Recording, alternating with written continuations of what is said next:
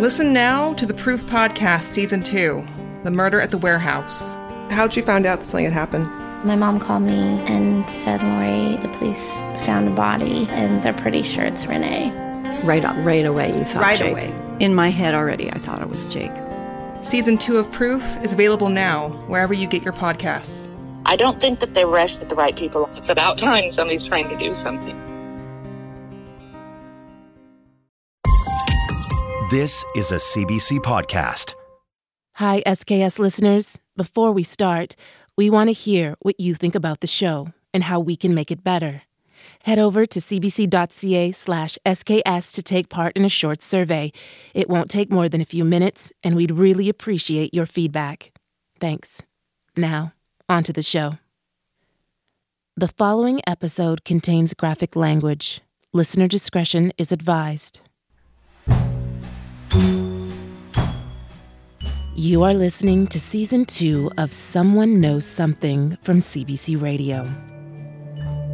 Previously on SKS. Meanwhile, police in Hamilton Wentworth need your assistance in locating a missing person. Detectives are asking for any information pertaining to the whereabouts of 29-year-old Cheryl Shepherd Sweeney from Queenston Road in Hamilton. When was the last time you talked to Cheryl ever? The last time I talked to Cheryl was the day she told me, Grace, don't be surprised if I go missing. That was the last time. Do you remember Cheryl ever talking to you about being worried about Mike? Yes. She gave me a tape, a little micro tape, and she said if anything was to ever happen to her, to give it to the police. She knew everything, and she said, my life will be in danger if once I spill the beans. He wrote me a letter, and he mailed it, and I didn't get it until after he come home from the hospital. He said, I'm sorry, give my girls a kiss for me, right? Now, this case is peculiar to me. There is a prime suspect who's been named as the prime suspect by police here, correct? Correct, yes. And who is that prime suspect? Michael Lavoie. This is episode 12. Lavoie.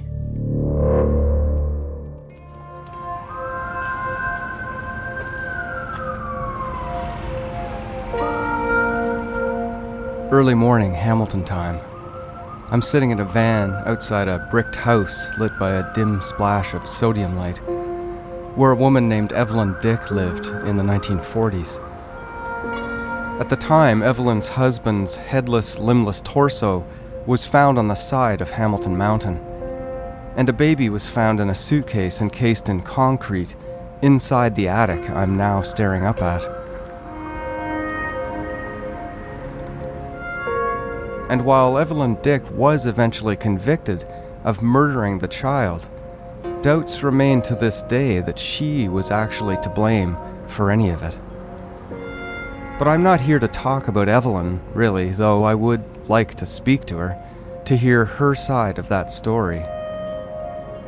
I've pulled up into this side street to prepare my audio gear because just a short drive away in Hamilton's downtown area sits the house of another person whose story I want to hear and whose involvement in a case needs clarity. Michael Lavoie.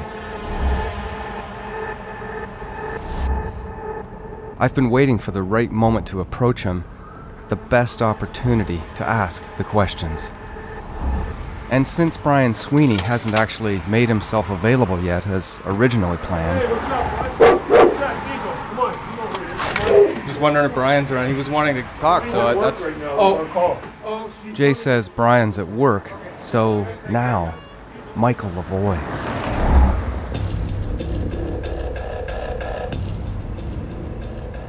I really want Michael just to tell me what he knows about the case, and Cheryl, and what she was like, and dispel any of these rumors, or dispel any of these things we've been finding out. Did he drop her off at the Concord? Why did he go in the storage locker? This discussion about blackmail that we've been hearing about from 2 different sources at least. And any of the other allegations and thoughts that have come up during the podcast. There's only one person that can really answer any of that can really respond to much of what we've heard, and that's Michael Lavoie.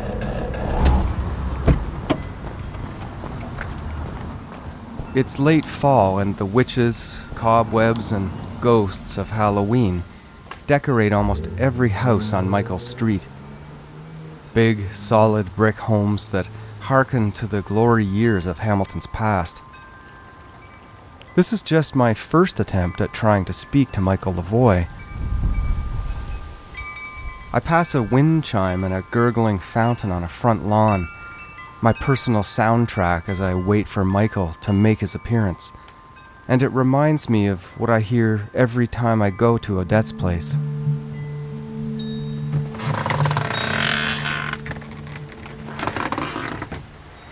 So how have you been since I was last here, Odette?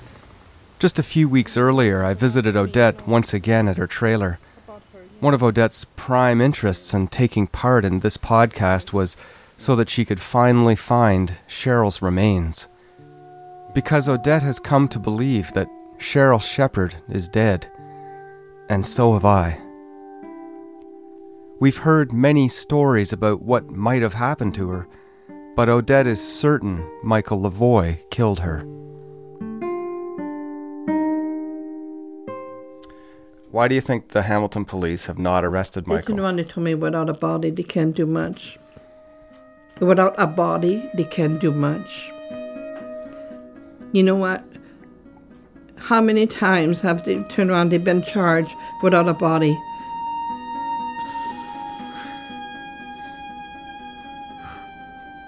You know what?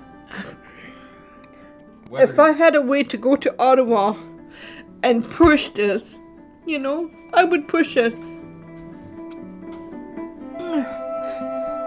To even start thinking about an examination into Cheryl's whereabouts, a monumental, possibly impossible task, I want to map out the searches Odette and others have undertaken for her since she disappeared.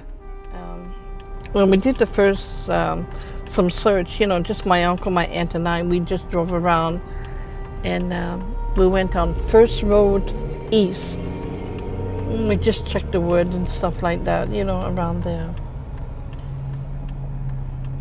And was there ever any article of clothing or anything found anywhere? A lot, and they asked me to identify it, and I knew Cheryl's clothes and it was not hers.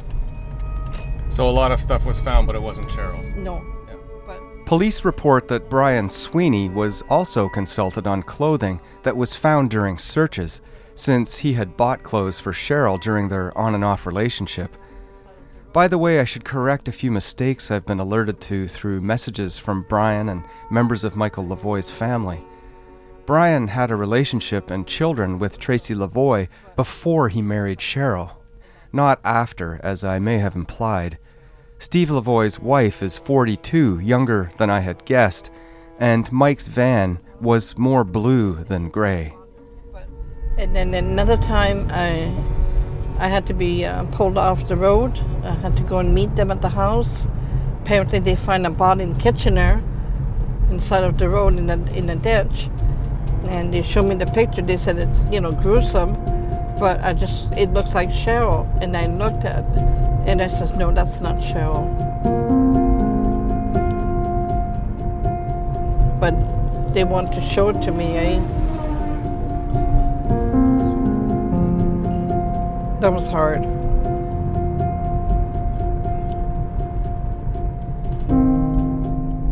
The search for Cheryl can be drawn across a map over many months and years. A search that Michael Lavoie has, to the best of available knowledge and according to his family, never taken part in aside from showing Cheryl's picture at Niagara strip clubs on January 5th, 1998. As we've heard, Lavoie's conduct after Cheryl disappeared has fueled much of the suspicion directed at him. He's denied having anything to do with Cheryl's disappearance, but he needs to talk, and he should talk now. I'll come back to Michael's street and his house later in this episode. In the meantime, we'll embark on a journey through the searches for Cheryl and meet some of the people who did help Odette along the way.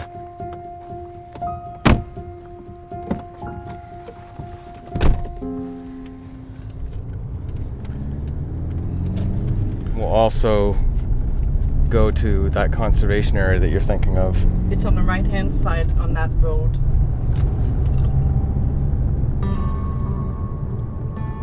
One of the first and possibly grimmest places police looked was the Hamilton Waste Transfer Station. If Cheryl met an end in or around her building, would the perpetrator have seen the city trash system as a means to an end? Former detective Don Forgan. Okay, and then the dump search in Hamilton was carried out fairly quickly after Cheryl disappeared, I understand. As soon as they realized that the garbage had been picked up at the apartment.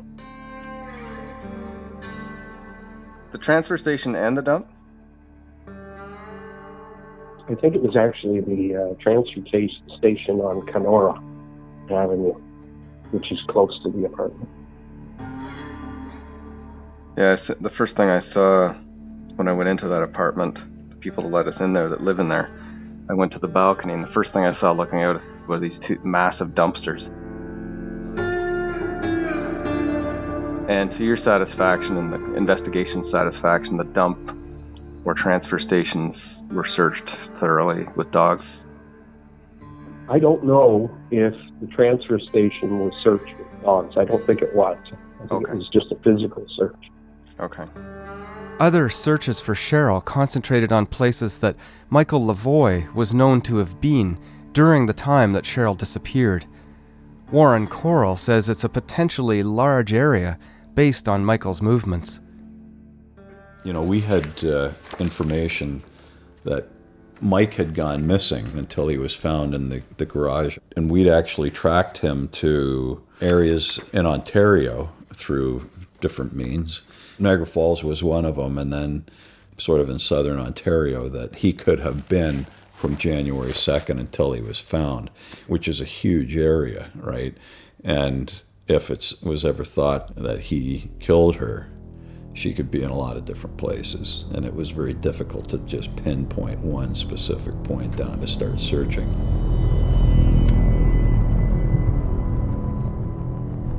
So here's Highway 20. Yeah.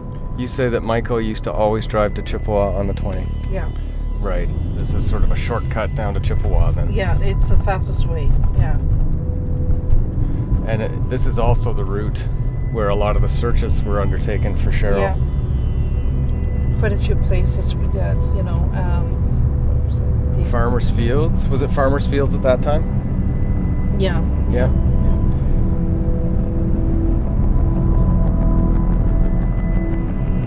And is this the road that Balls Falls and all those? That's right. That's the one I was thinking of. We did the search on that too.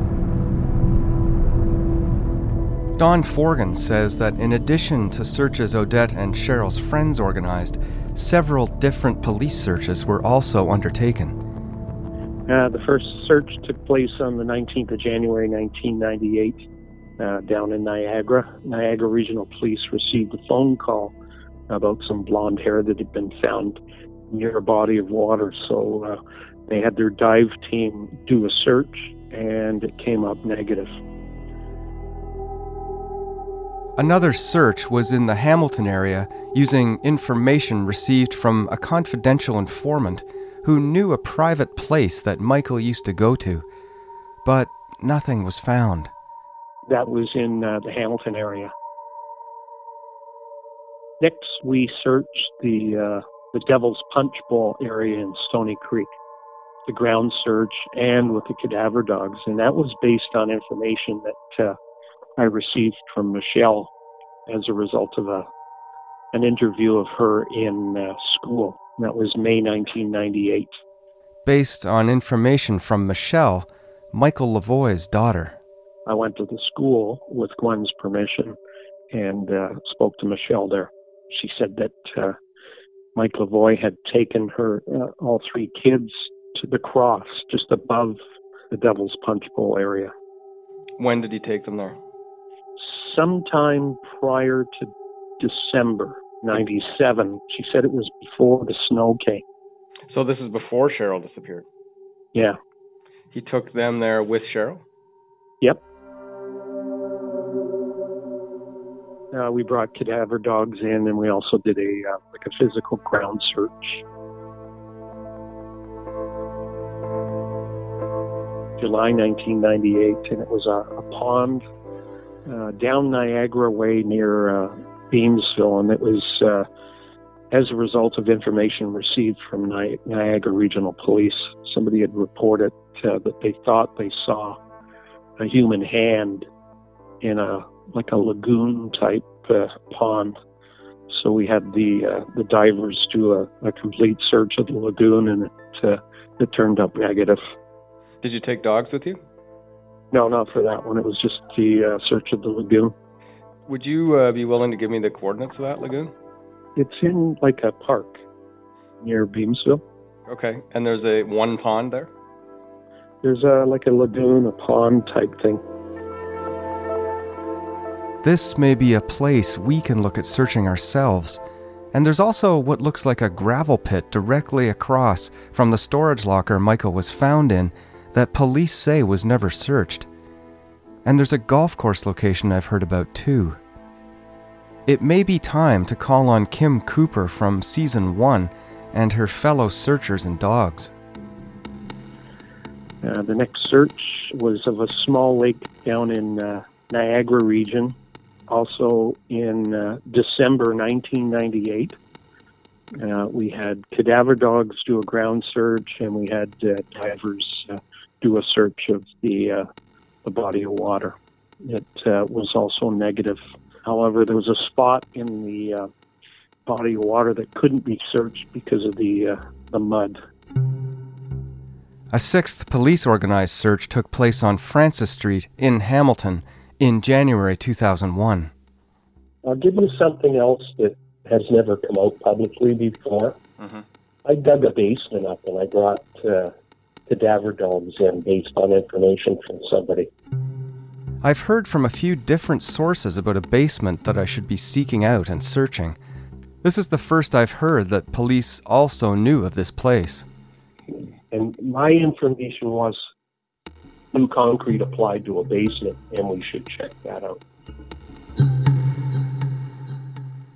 Don Forgan says the Ontario Provincial Police supplied a cadaver dog and handler to the operation, but the dog did not make any indications of smelling human remains.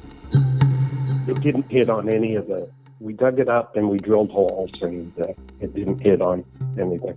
Was it concrete or dirt? It was concrete. I broke the floor up, and then we refinished it ourselves. So that basement was taken care of. Okay, and then in the triangle, as Coral referred to it once, the sort of Stratford, Orillia, Niagara Falls, were there any searches sort of north of Hamilton, or was it all concentrated southerly? It's all southerly. So there was nothing in Stratford, nothing Orillia, nothing along those routes? Nope. So from Michael's Drive, north and west of Hamilton, the upper 2 points of the alleged triangle, in the period leading up to his time in the storage locker, there have been no searches for Cheryl. And there's no information on whether Michael might have tried to visit John Abbott, the man JP alleges is Michael's father, in Cannington, Ontario, on the way. Abbott is now deceased, but I've been told that Michael was close to his father at the time. After leaving Gwen with his tearful goodbye on Monday, January 5th, it is now known that Michael drove over 2 hours to Stratford, Ontario, and had some interaction with a Royal Bank ATM, then returned to his mother's house in Hamilton for a while, and then left again to drive north to Casino Rama, where his car was seen on the morning of the 6th. On the other end of the triangle, Forgan's former police partner, Warren Coral, says there was particular attention focused around the Niagara River itself. There's places that I've been told that if a person, goes into the upper river near the hydro ducts and that sort of thing, that people can go missing and never be found again. And, for a couple of years, anytime hydro cleaned out the catch basins underneath their hydro ducts, there would be a lot of bones found there, right? And they would come down to the forensic pathology unit here at McMaster, and they would be able to type the bones, to say, okay, they came out of, a male, so more this came out of a female, based mostly through the pelvic bones and that sort of thing. These like shredded bones or like full bones? No, actually full bones. Oh, okay. Like if this is an awful picture, but there's grates in front of those hydro ducts, and there's such a force of water.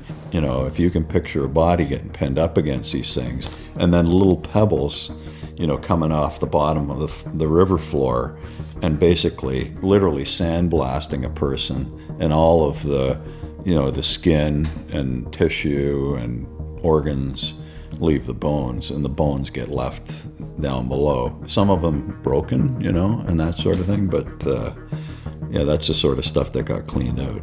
And so I had collected DNA from Odette, and then also from Cheryl's father, and if anything is ever found, that we should be able to figure out if it's Cheryl or not. Police say they exhausted the idea that Cheryl left of her own accord and never returned, no matter how far away it took them. That included going to Florida, a place that Cheryl loved. She always wanted to go to Florida, and all of this sort of stuff. And other people were saying, she always wanted to go to Disney World and things like that. And in this sort of situation, it was one of those things, well, you know what, you've got to kind of follow every single lead that comes in. Even I went to Florida on a holiday and was sort of in certain areas that it was thought that, she might have gone to. And I actually took pictures down there and went to the homicide branches, and they sent them around. But to me, it was one of those things that I could say I did it, but I didn't ever expect that it was going to pan out. We would have people say, yeah, I think we saw this girl here. Like even after it happened, there was a lady who said that she saw Cheryl at the casino, and we researched that through video. There was another lady who said that she saw her in like the Niagara Falls area, I think it was, and we tracked all of that down. But again, nothing ever panned out. Odette has shown me several knickknacks Cheryl collected over her life, including from her trips to Florida. Within these, Mickey Mouse figured prominently on magnets and framed pictures. In a conversation I had with Gwen, she said that across the weekend Cheryl disappeared, Michael Lavoie at one point allegedly told his children that Cheryl's gone to see Mickey Mouse. If this was said, it's not known why. Back to the road with Odette. We went that way also, that road. That's when we find a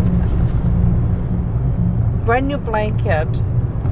We were just walking by. We see a brand new blanket. So we went in the wood there, like not too far from the road, and we took a stick and we opened it. It was a skull. So we had to go to Tim Horton and use a payphone. And I said, I want to talk to Don Forgan. I said, and he said, it's an emergency. I said, yeah. And there was a whole bunch of police came and the sergeant, and they followed me to the area, and, somebody had to come and pick that up, and they checked it, and then I got a call at home that it was an animal skull. Like, why would you put an animal skull in a brand new blanket? It was another animal skull, like not a human skull. That's what they said, yeah. Weird.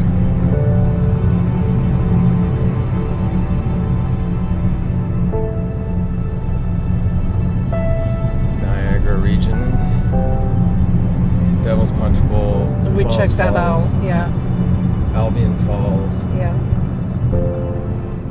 As Odette and I drive anywhere, it quickly becomes overwhelming, the amount of spaces and places.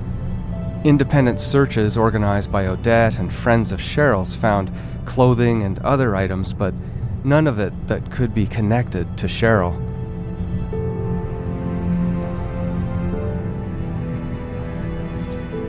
For what it's worth, the research shows that there's a slightly higher probability that the offender disposed of a body in water rather than burying it. Now, if something goes into water, it often will come up, but if it hasn't come up by now, it's gone. Kim Rossmo is a Canadian criminologist and former police officer at the forefront of a forensic technique known as geographic profiling. He's based out of a Texas university where I've reached him on the phone. Kim uses geoprofiling software to analyze crime locations and help locate murderers. I asked him about the likely situations or settings where somebody might move a body. You know, this could be all sorts of reasons that it came up and no one see it. It got washed down by currents. It was weighted down. But by now, if it did go into the water, it would be virtually totally lost, barring some extreme luck. And if it was buried, then if you knew the location, you might actually find a body. If it was just dumped, it would be extremely disarticulated and spread all over the place. And, you know, unless you found the skull or something obvious, it would be, again, very, very difficult. I mean, it's just so much time has gone by. I just don't know what could be done. I have a question for you. Are there sort of average distances that someone will travel or, you know, into the woods or things like that? Or what are the more average situations where disposal might happen for an unpremeditated murder? Well, the distances aren't huge, but, you know, sometimes they could be up as high as 10 or 20 miles, depending. I think it kind of depends how much time is available to the person. You know, in some of these cases, because it was not anticipated, the offender is operating under time constraint and has to fairly quickly get rid of the body. And are there minimum or maximum distances in those cases? Do we have numbers that we can sort of rely on, or is it just every case is different? No, there are some numbers. They find that more often than not, unless you're dealing with organized crime figures, criminals don't usually bury the body more than about 6 inches under the ground. A murderer is unlikely to carry a body of a victim more than 50 meters from a vehicle. This is an adult. The distances are different for children. Usually a body dumped in a remote area will be found within 15 meters of a road or trail. Any searches you want to do should follow the road network or path network rather than grid searches.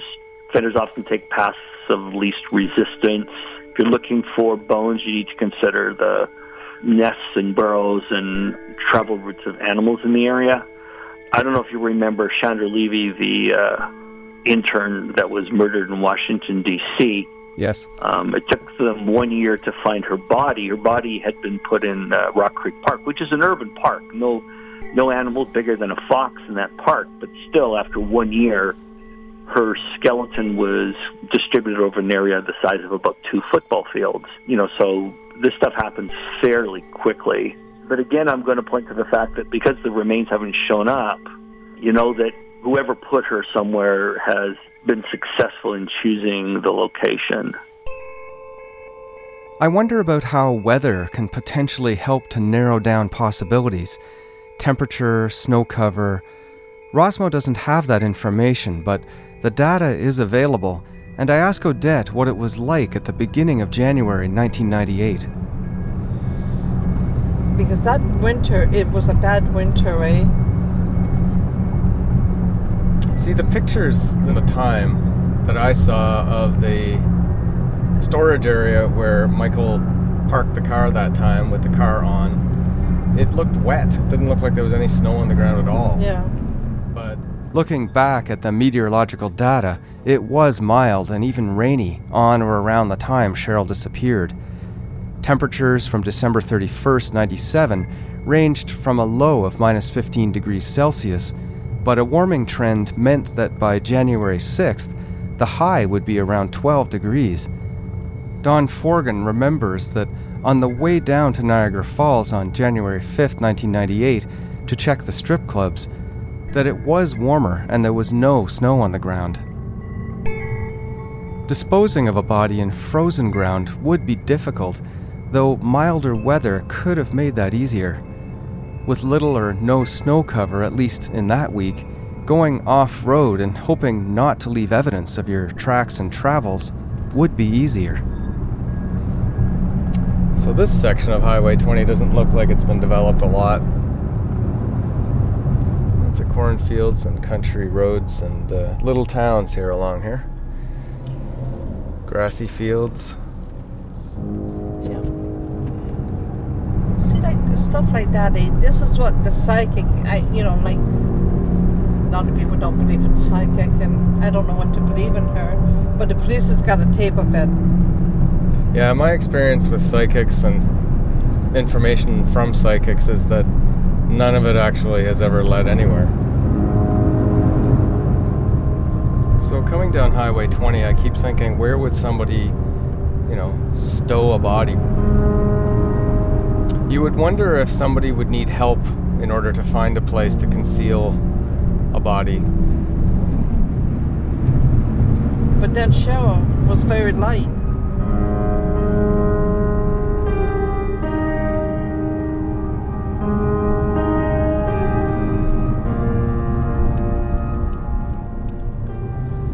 In 1.5 kilometers, turn left on Portage Road.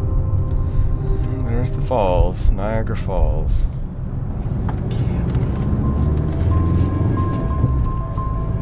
We come to the end of the road, literally, and I turn around to take Odette home.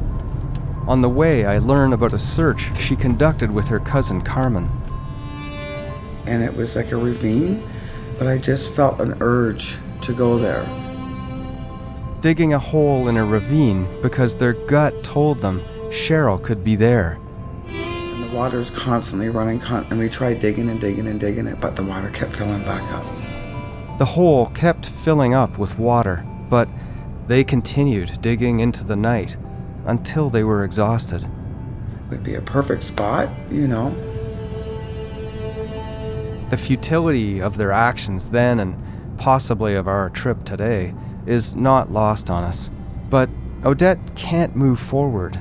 Maybe nobody can without the act of actually knowing, what exactly happened to Cheryl. Cheryl is present and behind everything Odette does. You have a gut feeling? Yeah. You want to tell me that? It's just, since this morning, I don't know, something just told me, Told you what? Just a feeling I have, it's gonna end soon. I hope so. I need to return to the former Concord Hotel. Ever since seeing the young blonde woman going up the fire escape outside while looking at the building with Odette, I've wanted to get inside.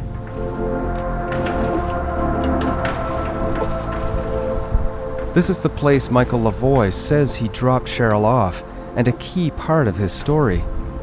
I park behind the former Concord, now a bar called the Big Texas, and see a man standing at the back door.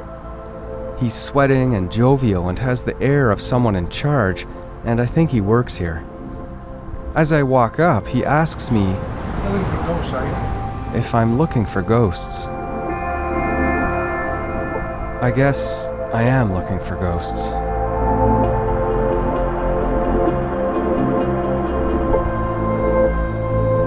Hey, how are you doing? My name's Antonio. I'm David. Do you own this place? No, but I'm the general manager here. I'm the head security, I'm the property manager, and I'm the janitor.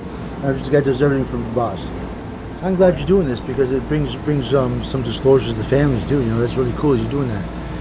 There's rooms upstairs too. There's apartments upstairs, eh? I'm in charge of them. Actually, I'm super for that too. I follow Antonio inside to see what the place looks like now. Apparently, the rooms upstairs rent for over $800 a month, and there's no vacancy. The hotel has changed hands since it was the Concord, so the rooms may or may not have been monthly rentals at the time. That's fine. Come on in. Come on in. So when this used to be a strip club, do you guys know where the stage used to be? Yeah, I can tell exactly where the stage was. Stage is exactly right here. It came up with a runway like this. There's a little runway like this. Around here used to be the pervert's row. I remember. So the dancing used to happen just right there? Yes, the dancing happened. Right, that was the stage where the VIP section is up there. That definitely was the stage, 1,000%. There's nobody else in here. Wooden floors, beer advertising. According to everyone I've spoken to, Cheryl was not in here across the weekend she disappeared. Looking to the left, not far from where the strip stage used to be, there's a new claim to fame, a mechanical bull. But, oddly, it barely makes a sound.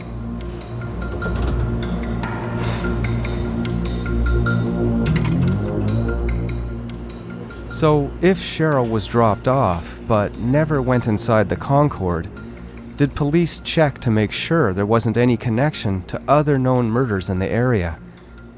Niagara Falls has had its share of women going missing, some linked to dancing and prostitution.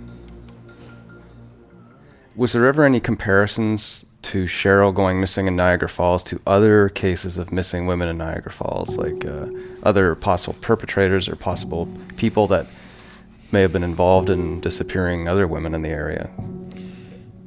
You know, the Niagara Falls homicide branch, we worked with down there, and we're well aware of this case and assisted us at different times.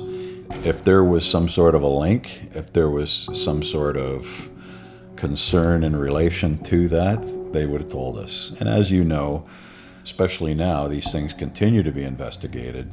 There's things that are in place where unsolved cases are put into power case. If there is some sort of a pattern of people that are gone missing out of the Niagara Falls area, the detectives who have these cases now would certainly know about it. And we never ever saw any evidence to suggest that that was linked to missing people. Coral's former partner, Detective Don Forgan, agrees. He says that detectives assigned to the task force from the Hamilton Police were also the very ones who were among the first to investigate Cheryl's disappearance. There was a task force established to look at the disappearance of street workers and others. Greg Jackson and actually Steve Harab were involved in the task force looking at the disappearances of these women. So there was interaction between the two investigations. And there were people involved in that task force that had intimate knowledge of the Cheryl Shepard investigation. So yes, that was covered off. So there was never any connection found between Cheryl's disappearance and possibly other perpetrators or other sort of patterns of disappearance in the area, No. Niagara Falls or Hamilton area? No. And there's no, the sort of path or theory that Cheryl might still be alive has been discounted, I guess, at this point. I doubt that. There's not been one shred of evidence to suggest that she's still alive. And a lot of evidence to suggest that she's not alive. Leaving your wallet at home, in your closet, in your coat is telltale. For police, all of the searches and following a trail of leads, no matter how remote, just brought them back to the same spot every time. Well, I always ask, what didn't we do that we could have done that would have brought closure to this? I don't know. We did everything that we could think of. We did a lot of creative things, but I always ask myself, did we do everything that we could have? You have to have a body to have a case. No, not necessarily, and we've certainly seen investigations resulting in convictions without a body. I ask Warren Coral the same question. Can a case be solved without a body? Like, can a conviction happen without a body? Oh, absolutely, it can. And in this case, it may go that way one day. As the podcast has rolled out, people have come forward who say they spoke to Cheryl around the time she disappeared. These are friends of hers. Some of these conversations, all on the phone, help to shed some brighter light on the crucial moments leading up to Cheryl's disappearance. I would try to avoid her when she was with him because I didn't like him at all. Through her sister Pam, daughter Kara, and her father Bill, and by listening to the podcast, Paula Branton, one of Cheryl's closest friends, has finally been moved to speak to me. She's agreed to meet at a billiards hall where she's playing pool with her team. Table 4 and 8, Monte Carlo and poker. Paula's a champion player who recently won at an event in Las Vegas. My Paula Branton, and I've known her for at least 13, 15 years. I can't remember exactly how long. She was my best friend. We did everything together. Like, if I was somewhere and I needed her help, I would call her and she would just come right away. She'd be there for me, like, within 10 minutes. Doesn't matter what she's doing, she'd stop what she's doing and come. Paula has some important insights into Cheryl's behavior, what was normal and abnormal for her, and about the time period around when Cheryl went missing. And Paula says Cheryl had in fact danced at the Concord Hotel, but not in many years. So when she danced at the Concord, how many times would you say you danced there, and when was that? I danced with her there twice. Right, and so when was that at the Concord? That was like back in around 89, 90. Like many years. That was a long time ago, so I know she wouldn't do that. She wouldn't do it anymore. That was back in the years. Cheryl, if she was going to go dancing... She wouldn't have. She wouldn't have done it later, I guess you're saying. She wouldn't have did it. She would tell me. Would she go on her, like, if she was at the time, like back before, like in 89 or whatever, would she ever go alone? Nope. She always went with somebody. Always. Never would just... Never by herself. Say, hey, drop me off and Nope. Nope, never. 100% guaranteed. She would tell me she was going. Yeah, no matter what. Even if she went somewhere or anything, she would have called me for sure, 100% guaranteed. She's stuck or something, she'd say, Paula, don't tell anyone, just, can I come over? I'd say, no problem. And for Paula, other things just don't make sense about Cheryl's disappearance. But she would always wear glasses, right? Because she needed her glasses for. That's why I don't understand why her glasses were at home. But she would take her glasses. Yeah. I would try to talk her into not wearing them, but yeah. Glasses or contacts, both were found in Cheryl's apartment. Paula, through a series of phone calls, also provides some key points on the timeline of exactly when Cheryl disappeared. She told me she got engaged on New Year's Eve on TV when they went down to the convention center. Paula spoke to Cheryl on the phone on January 1st, New Year's Day. And I just said, he gave you a ring? He actually gave you a ring? He had money to buy a ring? And she's like, yeah. And I'm like, well, how can he afford to get you a ring when he doesn't even work? I was like kind of giggling, right? And, oh, Paula, don't be like that. And I'm like, well, I don't like it. Whatever. According to Gerald Davidson's story about Michael Lavoie with garbage bags sometime after January 1st, Michael said that Cheryl was too sick to call her mother. No. She wasn't acting sick or saying she was throwing up? Not that I know of, no. Okay. No. It sounded like she was happy, but maybe I'm wrong. I think about Pat Lavoie's comment that the marriage proposal was a joke that Cheryl and Michael concocted together. Was there any indication that it was a joke, like that they'd done it for just to get on TV? I think she married Brian before too, just like that, like I don't know, just something simple. Anyone can get engaged. You can get engaged for years and not get married, right? You can always say, "Oh, take your ring back," right? But she didn't say, we just did it to get on TV. No. We didn't really mean it. No, she never said that to me. After the call on the 1st, Paula says she called Cheryl again on January 2nd. The next day I called her because we normally talk every day, or even like if we're upset with each other, we'll call each other anyway. Just say, hey, what are you doing today? Right. Whatever. Right. So I called her on the 2nd, and Mike answered the phone, and I said, is Cheryl home? Oh no, she's in the shower right now. I'm like, okay, tell her to call me. Okay, hung up.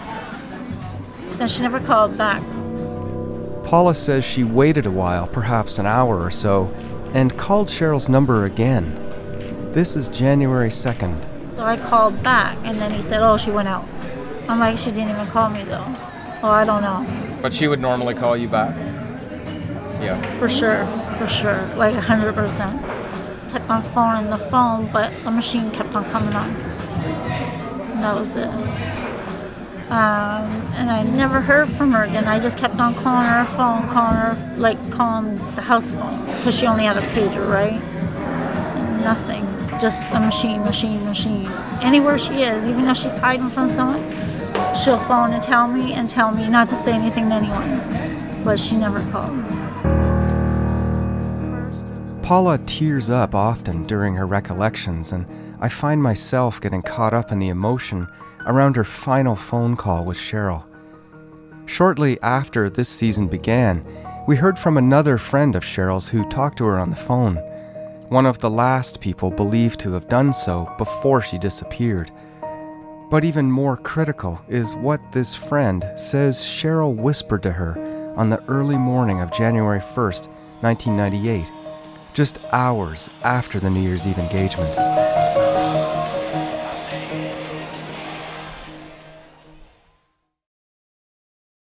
And if you are watching this video, either I'm dead or I'm in a very, very, very bad situation. She said, oh my God, I can hear gunshots.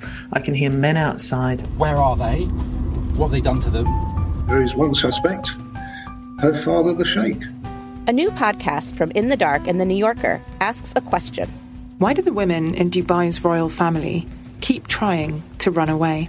The Runaway Princesses is available now. Follow In the Dark wherever you get your podcasts. Let's just make sure we're at the right place. Apartment 1.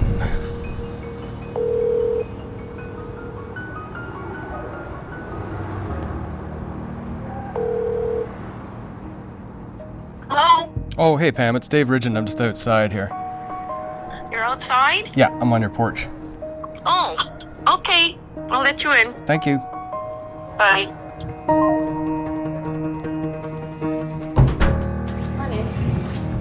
Pam Jensen is a cautious, quiet-seeming woman, mid-40s, pale and blonde, and preoccupied with some pending major surgery.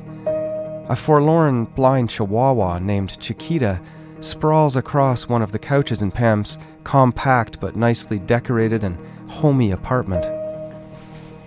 Hello there. Hello, sweetheart. Right. That's okay. And is she blind? Yes. Yeah. She's like 80 years old. She's very, she doesn't like people. Sorry to say that, but yeah. Well, that's too bad. Come on, Chiquita, eat, honey. I'm Pam Jensen. How did you know Cheryl? Well, we used to always go for coffees back in the 90s and 80s, and at Main and Wentworth, Tim Hortons. And I met her there through another friend, and we became good friends, me and her. It seems like a meeting place, Tim Hortons, in this Yes, always has been. Always has been. Everybody that knew Cheryl always went to Timmy's. Yeah. For years. Years we went there. Yeah. I remember the last time her sitting in there. She was sitting on the seat and she had her feet up on the bar. And she had on the cutest little sweater and everything. Pam says police did talk to her back in 1998, but were called away mid-interview and may not have heard everything she's about to say. She tells me what she remembers about the night of the New Year's Eve TV proposal. I was at my friend's house that night, and we had the TV on watching the countdown. But we flicked it over to CHCH because they had a program on, and we seen Cheryl and Mike. And I'm like, oh my God, like that's Cheryl and Mike. So we sat there and we were watching it. And that's when he proposed to her, and Cheryl absolutely accepted it. And I was thinking to myself, my God, like what is she doing? You know, because I knew that she didn't want to be with Mike that way. I knew that. And So anyways, it was around 3 in the morning, and I finally got a hold of her on her phone. And I said to her, I said, Cheryl, like, what's going on? Like, you accepted Mike's marriage proposal? And she's like, well, he kind of put me on the spot, and I'm going to tell him that I can't marry him. And I'm like, and why? Like, and then she said to me, because I didn't sign my divorce papers from Brian. And I'm like, oh, So she said to me, I have to speak lowly, so he doesn't hear her. And she said, I'm going to take him to a public place so that he doesn't flip out. Because Mike had a bad temper. We knew this, right? She said, I might take him to a bingo hall because you have to be quiet in there. And she said, but I'm not sure yet exactly what I'm going to do. But she said, I am going to tell him tomorrow, not tonight. She said tomorrow, when they were both sober, because Cheryl was drunk. And I thought, oh, okay. I guess that's not going to go over well. So anyways, that was the last time I spoke to her. I wished her a Happy New Year, and that was the end of the conversation. So I never talked to her since.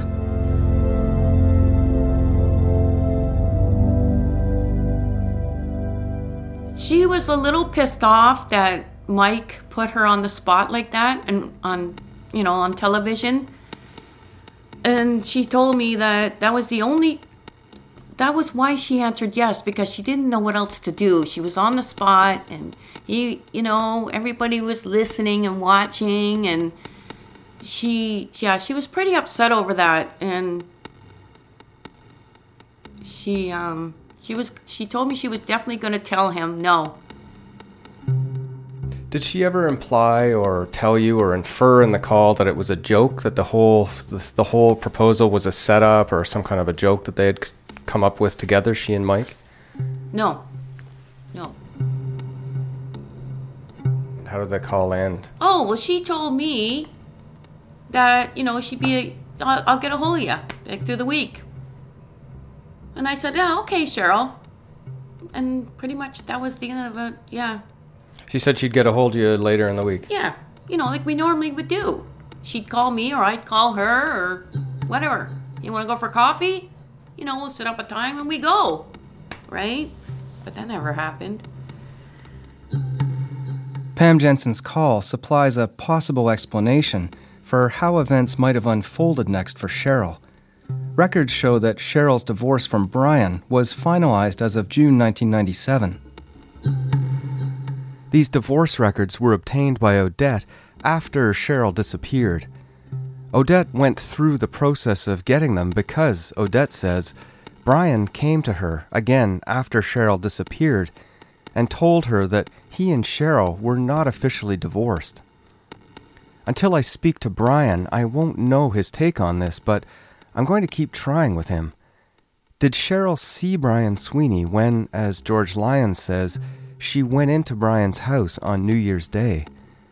Did Cheryl actually believe she was still married to Brian, or was her statement to Pam Jensen the rehearsal of an idea in her head of how she could get out of her engagement to Michael Lavoie?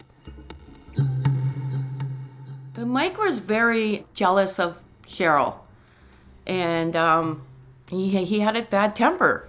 And every time they would get into an argument or a fight, he had a bad habit of grabbing her by her throat. I interviewed Pam Jensen before episode 9 that contained Gerald Davidson's eyewitness account of Michael grabbing Cheryl by the throat. That was one of the things he did. I don't know. So is that something that you saw or that she told you about? She told me. Okay. Yes. She just said if they were arguing and he would grab her by her throat. That was one of the things he did. When he got mad, he would go for her throat all the time. And Cheryl was a little afraid of him, So she was very careful on how she would talk to Mike. She was careful on how she said things and stuff like that. And she also mentioned at one point that she was thinking about leaving him. Pam goes on to describe a conversation she says she had with Cheryl at a Tim Hortons. We were talking, and she was just fed up with his temper and his flipping out. And she said if it didn't stop, that she was going to leave. And you recall Cheryl having a bit of a temper? Oh, yes. Cheryl would just go right after you. If you made her mad enough, she would just come at you and put you in your place. That's the type of a girl she was. She wasn't a girl that you wanted to piss off. But I mean, she was nice, don't get me wrong. Cheryl would give you the shirt off her back. But she also was the type that she didn't like to be pushed around.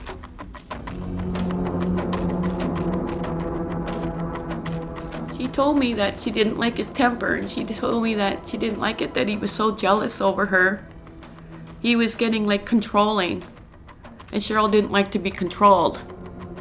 So it would always cause fights. And yeah, that's when she told me straight out that if it didn't stop, she was going to leave.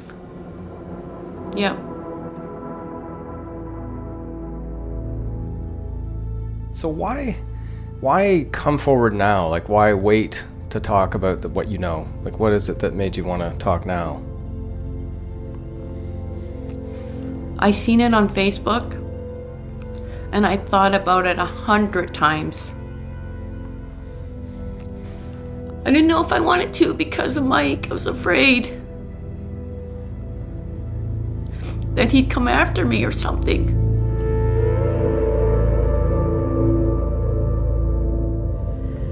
I miss her so much still. I used to have pictures up of her, but I couldn't take it anymore, so I put them away. They're gone. I couldn't deal with it anymore. Because it was just too hard to keep looking at them all the time and wondering, what happened to her?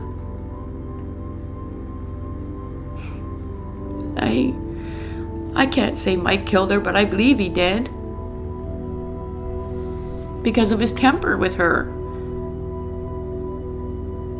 His temper. Lavoie's temper, something we've already heard about. Did something escalate, go too far? An argument. Jensen says that a month or perhaps 2 after Cheryl disappeared, she received a phone call from Michael Lavoie. Well, I got a phone call from Mike. And he sounded very upset on the phone. And he said he needed somebody to talk to. Somebody that was, close around them, that were around them all the time.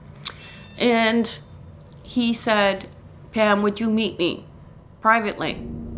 I want to talk to you. This is Mike Lavoie. Mm-hmm. And I said to him, well, I don't know, Mike, where would you want to meet? Because I was leery of him now. And he said, well, I don't care, just where it's just me and you, though. He goes, I don't want no one else around. And I said, well, let me think about it and get back to me. Because he called me private. And he said, okay. He said, how about I call you tomorrow and you can let me know. And I said, all right. So that day, I went to Timmy's and I ran into Brian's mom, Dorothy. And I sat down with her and I told her that Mike had called me and asked me to meet him privately. Well, Dorothy said to me, I don't think it's a good idea and I don't think you should go. That man is dangerous and, you could be in trouble with him. I don't want you to do it. So I said, okay. So when he called me back and I told Mike, I said, Mike, I don't think it's a good idea and I don't care to meet with you. And then he just hung up the phone. He had nothing more to say. So I haven't heard from him since. But I always wondered if I should have went to talk to him. Yeah. What do you think might have... did he usually confide in you, or was it something... No, that was something... No, Mike never ever... No. That was unexpected. I never expected him to call me, ever. I would love to know what he wanted to talk to me about. It's been bugging me all these years. Why me? Out of all the people. Yeah.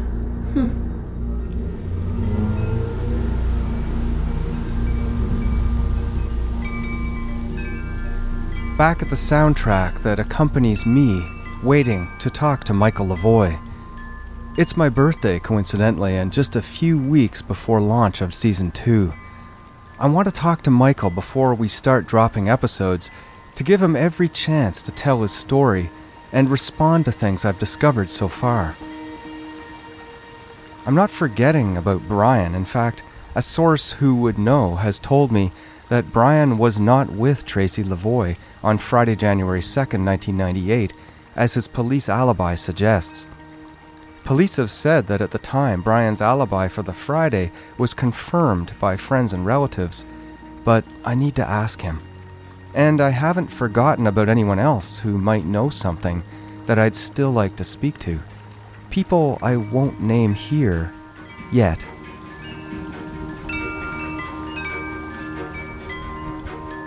But throughout the series, my findings have continued to lead me back here, to Michael Lavoie himself, and I hope he'll talk. I wait parked in my van behind a truck. In front of that truck, there sits the only spot left on the street. I feel confident that Lavoie will park there upon his return from delivering newspapers, and around 7 a.m. he pulls up in a silver SUV and parks there. I slide open the door of the van and wait behind the truck until Michael emerges from his vehicle. Then I walk up to him as he crosses the street toward his house. He's shaved bald, a bit puffier and stockier overall than he appears in the proposal video, and he's fiddling with his cell phone. Mike? You're Mike? You're Mike Lavoie? I don't know, am I? Well, I'm Dave Rich, and sorry to meet you so early in the morning here. I'm a CBC radio guy. I'm doing a documentary that I think you might be able to help me with about Cheryl, and I wondered if you would be able to talk to me about her. Absolutely not. Sorry? Absolutely not. Because you were the last person seen with her, right? And who said that you dropped her off at the Concord. Can I give you my card, Mike? Mike, I'll give you my card, and you can just give me a call. Get off the property. We're doing a documentary where we talk about you. I want to give you a chance to talk about Cheryl and about...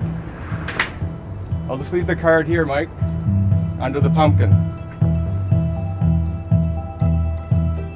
It happened so fast I can't remember what I said to Michael until I re-listened to the meeting in the van. But I remember his body language clearly. As I say Cheryl's name, he flinches away, coiling his body core downward to the right, as if preparing for a brawl. The moment ends quickly, though, and he uses his twisting motion to propel himself toward the house and up the few steps to an expansive veranda with a porch swing. I really thought he would talk to me. And back inside the van, I almost can't comprehend that he didn't utter a word that might answer any of my questions.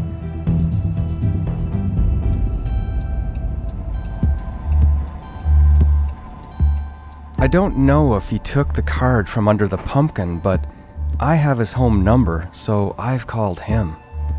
And I've written Michael, mailed 2 letters, and even hand-delivered another one to the same door that just slammed shut. He's got to know about the podcast. But I respect his legal right to say nothing, and maybe he's done nothing. But equally, I respect an interest in asking questions. We've heard a lot of circumstantial evidence and some eyewitness testimony, been through raw moments in dark corners, gotten to know Cheryl and hopefully not judge her, or others along the way. I believe Michael's friends and his family and the city they live in need to look beyond their codes of silence and their DNA to help lift the mass of doubt off the case and themselves. What happened? And if it's said that there's no mass, no hurtful weight, I know that can't be true.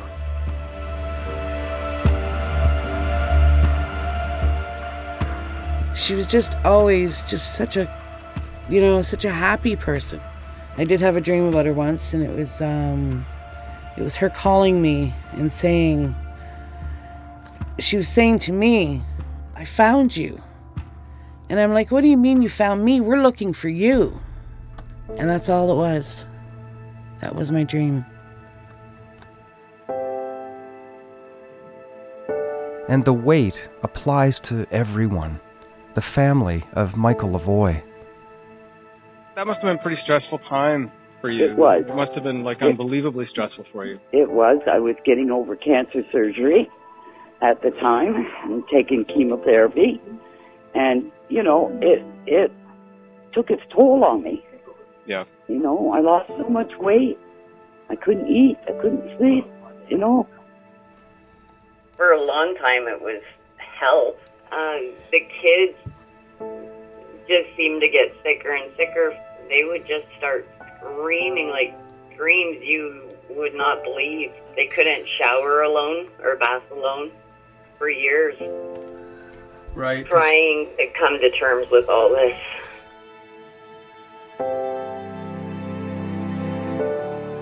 When Mark Dempsey, the stepbrother of episode 6, passed away because of an aneurysm earlier this month, I was contacted independently by 5 people with connections to the Lavoie and Dempsey families to let me know.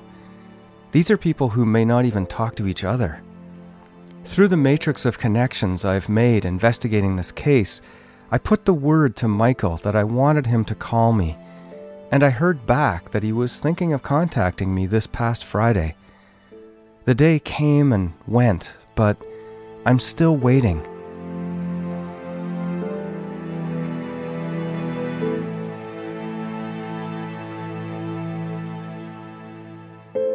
So, Michael, if you are listening, and you should be, or your friends and those who support you can tell you, you're always welcome on my phone and in my home, actually, if you want to talk. Did Cheryl tell you that she did not want to marry you?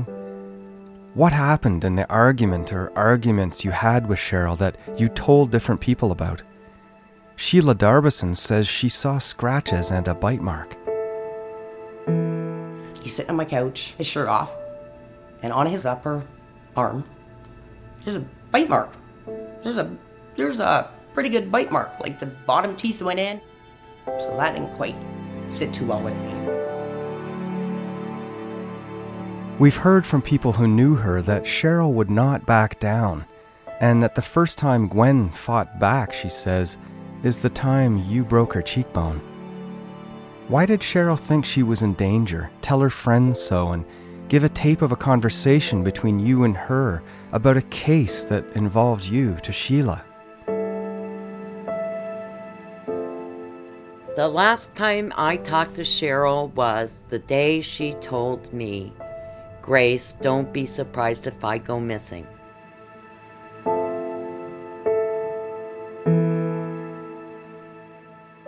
And why did you tell different stories of where Cheryl was or what she was doing around the time she disappeared?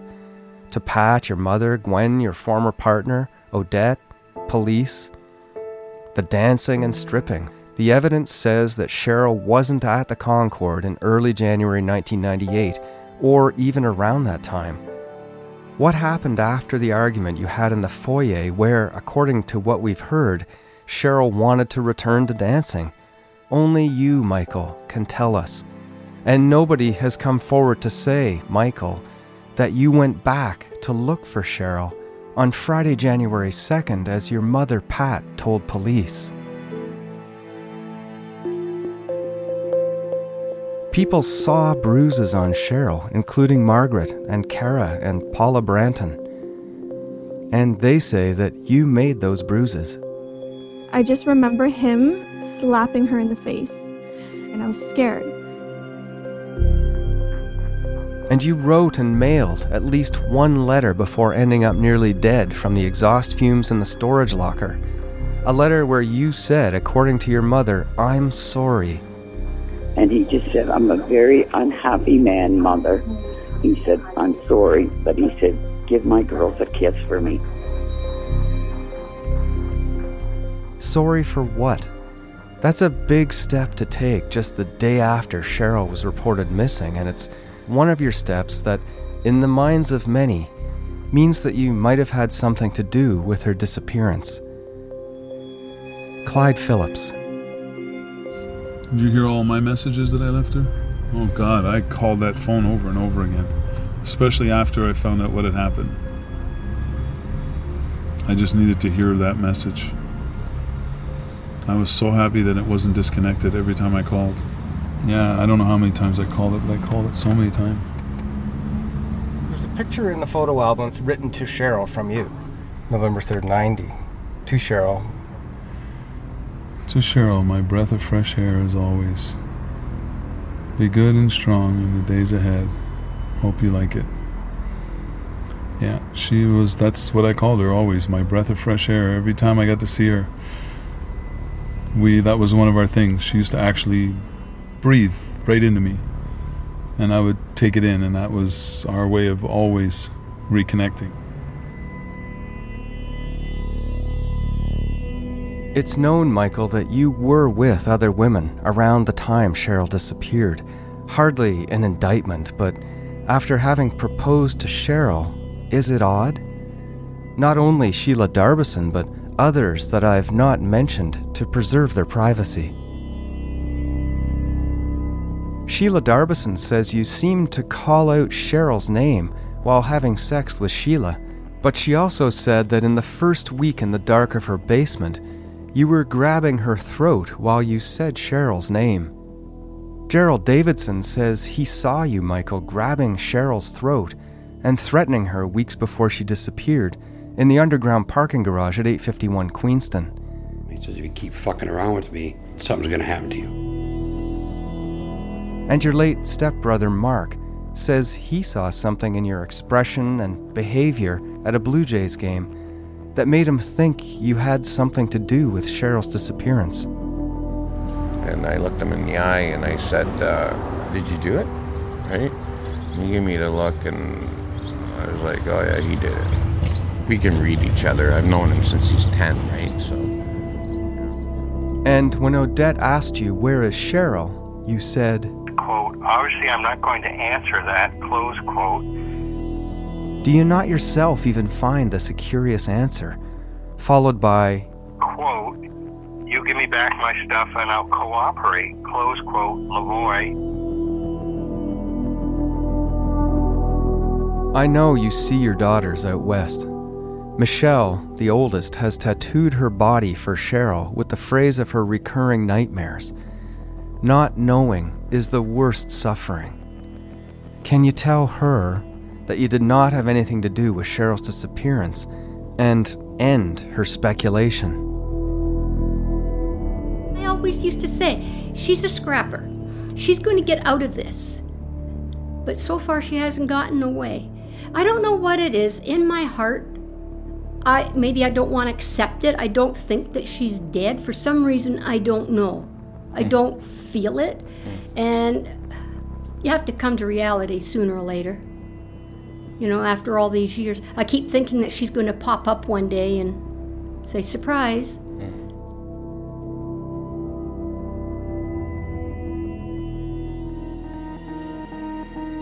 It takes a village to solve a crime, and it takes time, and we're here for that run.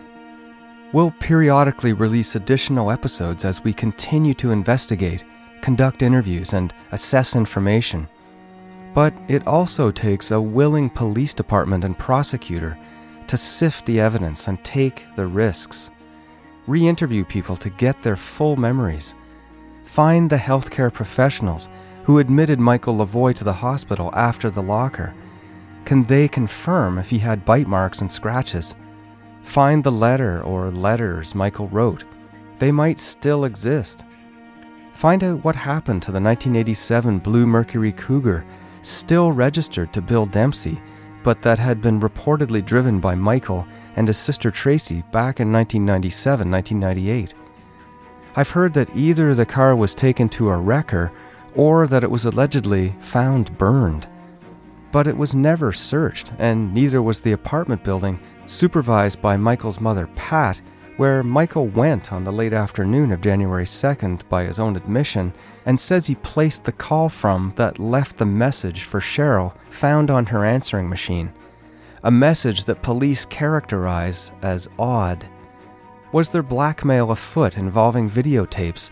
Listeners must continue to come forward and keep telling us more, even go to police directly. I've been involved in investigating 8 cold cases with 11 victims.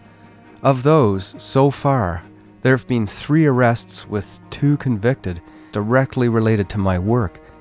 One was a 43-year-old Klan double murder in the American South.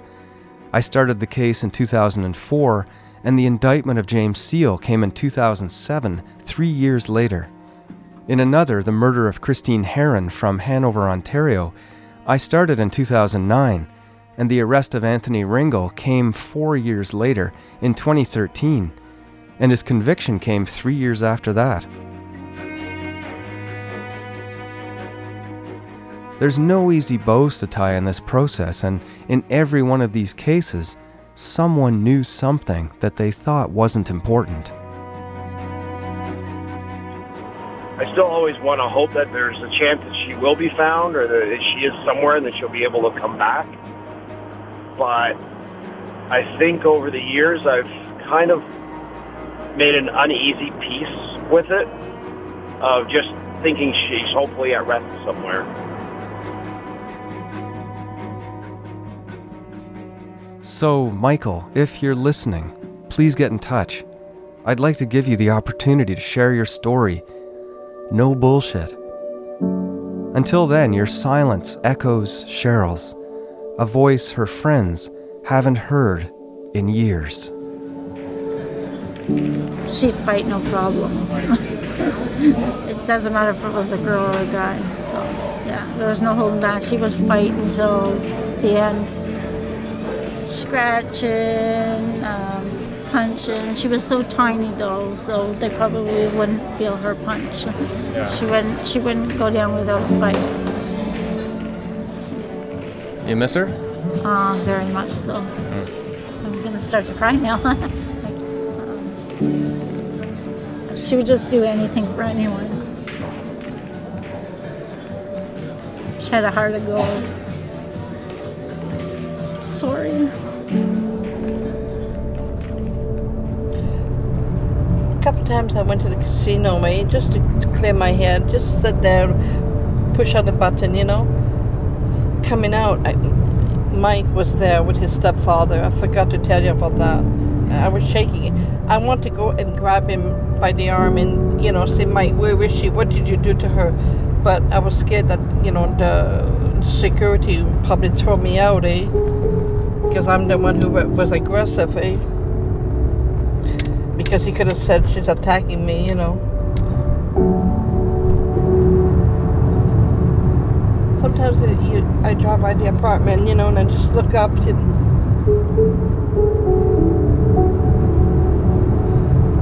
Just hoping that she would be here, you know.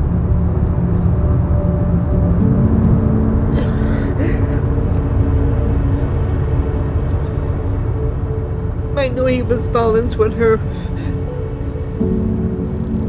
Then he would say, I'm sorry, you know, but I mean, I know that, I know he hurt her that night.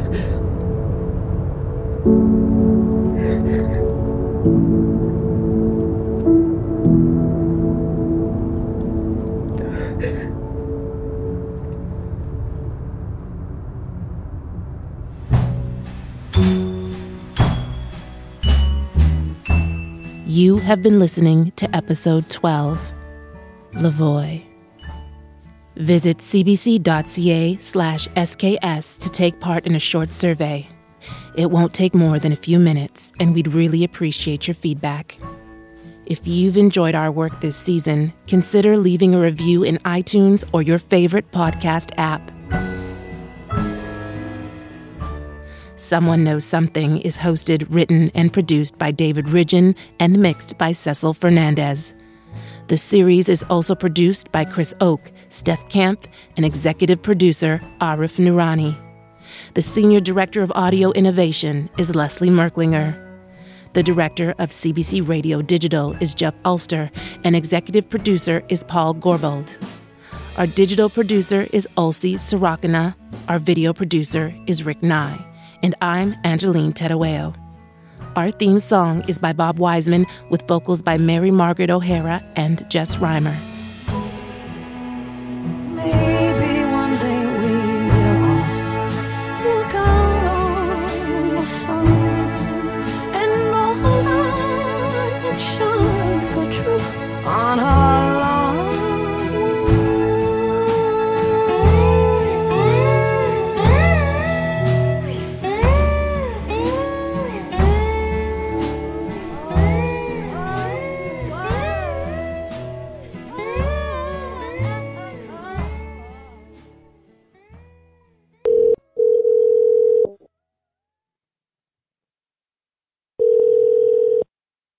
Hi, we're unable to take your call right now. Please leave your name and number and we'll get back to you. Thanks.